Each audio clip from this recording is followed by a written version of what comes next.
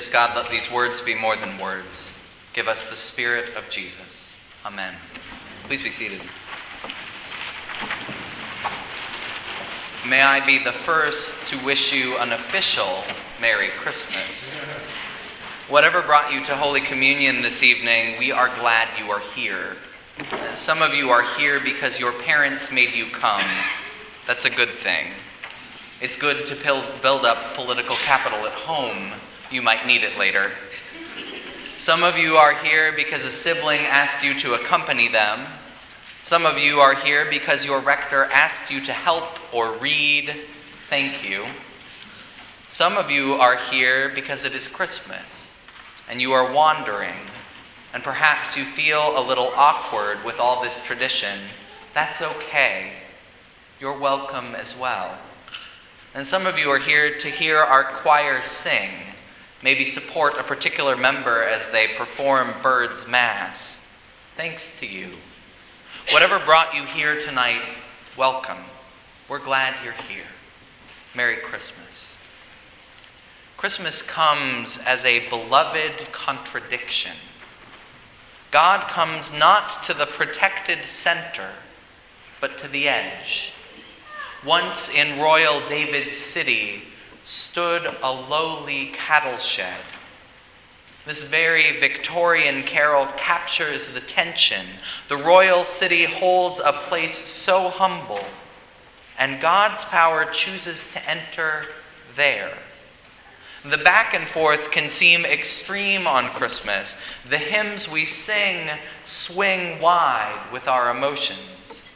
We jump between the quiet of Silent Night and the blasting trumpets of Joy to the World. Christmas comes to our ears as a contradiction, yet we love the tension. We come to this service with anticipation to hear once more the message of the angels, to sing these hymns and splendid descants. We celebrate that the full glory of God enters the most humble of human circumstances. What a contradiction. As I prepared to preach this night, I was stopped in the first verse of our gospel by the character Augustus. In those days, a decree went out from the Emperor Augustus that all the world should be registered. Caesar Augustus was great-nephew of Julius Caesar, his adopted heir. Augustus is considered Rome's first emperor. His rule marks the end of the Roman Republic. Augustus was a famed builder of roads and cities. He joked of himself that when he rose to power, quote, "I found Rome brick, I left it marble." As the adopted son of Julius Caesar, he was given the title Son of God. Augustus was a fitting name, at least in the emperor's own mind.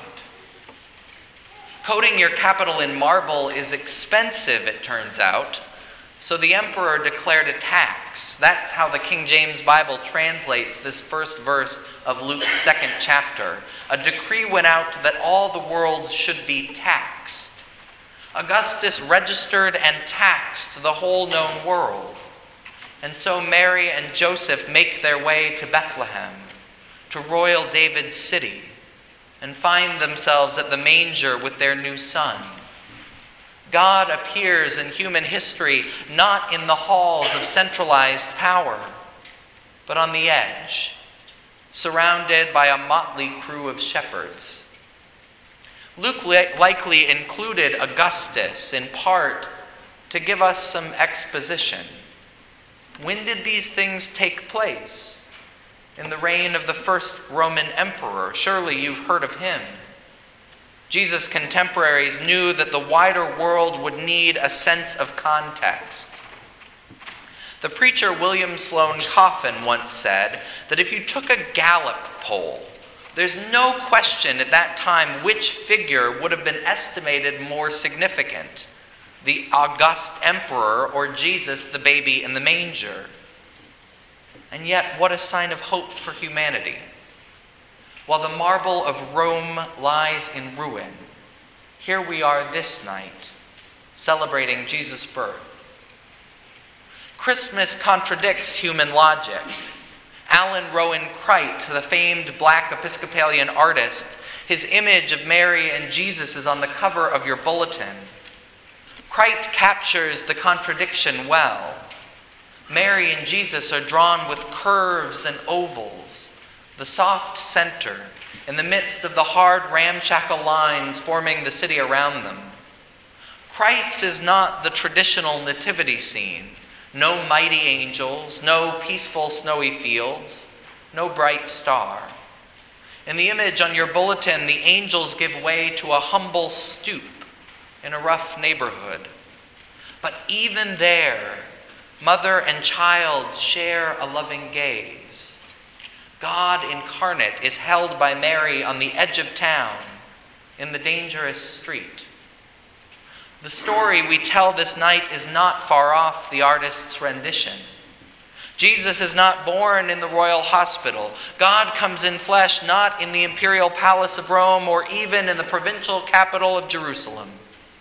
God comes on the edge of the edge, the margin of the margin, and still there is no room.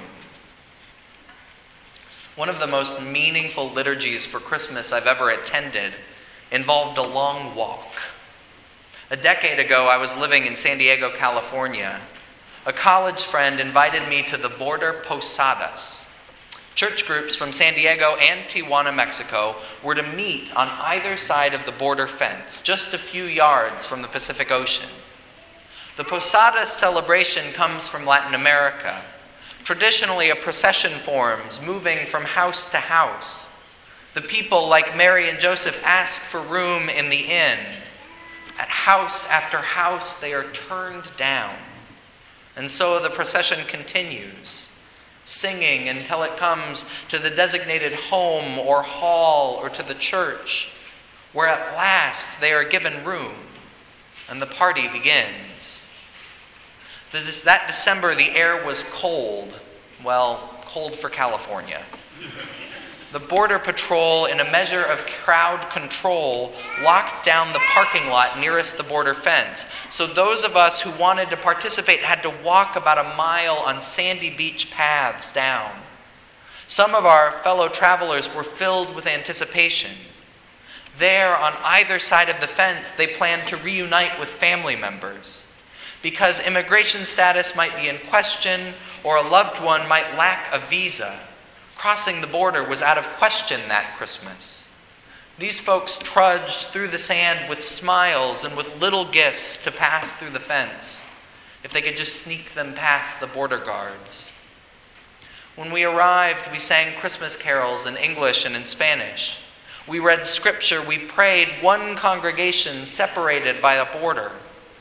Hearing the refrain, "There is no room," up against that menacing fence made the contradicting message of our story all the more poignant. Humans failed to make room for God and one another. In the words of John's Gospel, Christ's own people failed to recognize him. Mary and Joseph didn't choose their journey following Luke's story. The Emperor Augustus' decree meant they were forced to travel. The registry was required. Mary was heavy with child, and the journey could not have been easy. On a clear day today, you can see the edge of Bethlehem from the hills of Jerusalem. Royal David's city is made visible by the huge border fence constructed by the modern state of Israel. Bethlehem is in the Palestinian territory. During my seminary pilgrimage, we crossed over to see the Church of the Nativity. The journey reminded me of my trips to the U.S.-Mexico border. The guards in Israel wore similar uniforms to the U.S. Border Patrol. They carried almost identical weapons. You have to go beyond the guards, beyond the wall, to find the place where Jesus was born. Leaving behind a sense of safety can feel like a contradiction. In my travels, passing past border patrol and militarized walls, barriers built to keep people like me safe, I have thought in my gut, would my mother really want me to leave this cordoned safety? I've talked with her since. Her response is mixed. In the midst of the contradiction, on the edge of the respectable, outside the centers of power, Christ comes. God comes to us. Emmanuel, God is with us in the most dire of human circumstances. And this is good news. Out on the edges, out beyond what we can control, in circumstances that Mary and Joseph surely did not choose, Jesus was born. Tonight, thousands of years later, we celebrate the love of God coming to transform our world, our lives. And in Scripture, we hear once more the message of the angels, a message which can feel like a contradiction. God comes to the edge. As a priest, I'm privileged to spend some edgy moments with folks. I'm invited to stand by hospital beds, to negotiate with landlords who've handed out an eviction notice. Parishioners ask me to walk with them in protests and to pray with them after a loved one has died. Those of us who are in the clergy are privileged to stand as witnesses as God continues to come to the edges of human life. When we are at our worst is often when God breaks through. I have also had the privilege to witness those creative edges that change life. I've celebrated with entrepreneurs as a little side project becomes a full-time job. I've walked with folks as an unexpected friendship blossomed into romance. I've witnessed vows to love, honor, and cherish a spouse.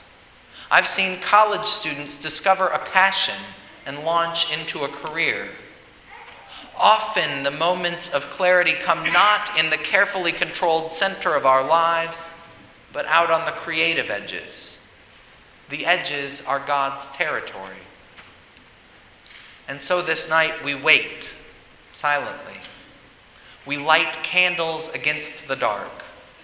We stand as witnesses to the persistent work of God, the continued blessing of the edges of life, even this year. Especially this year.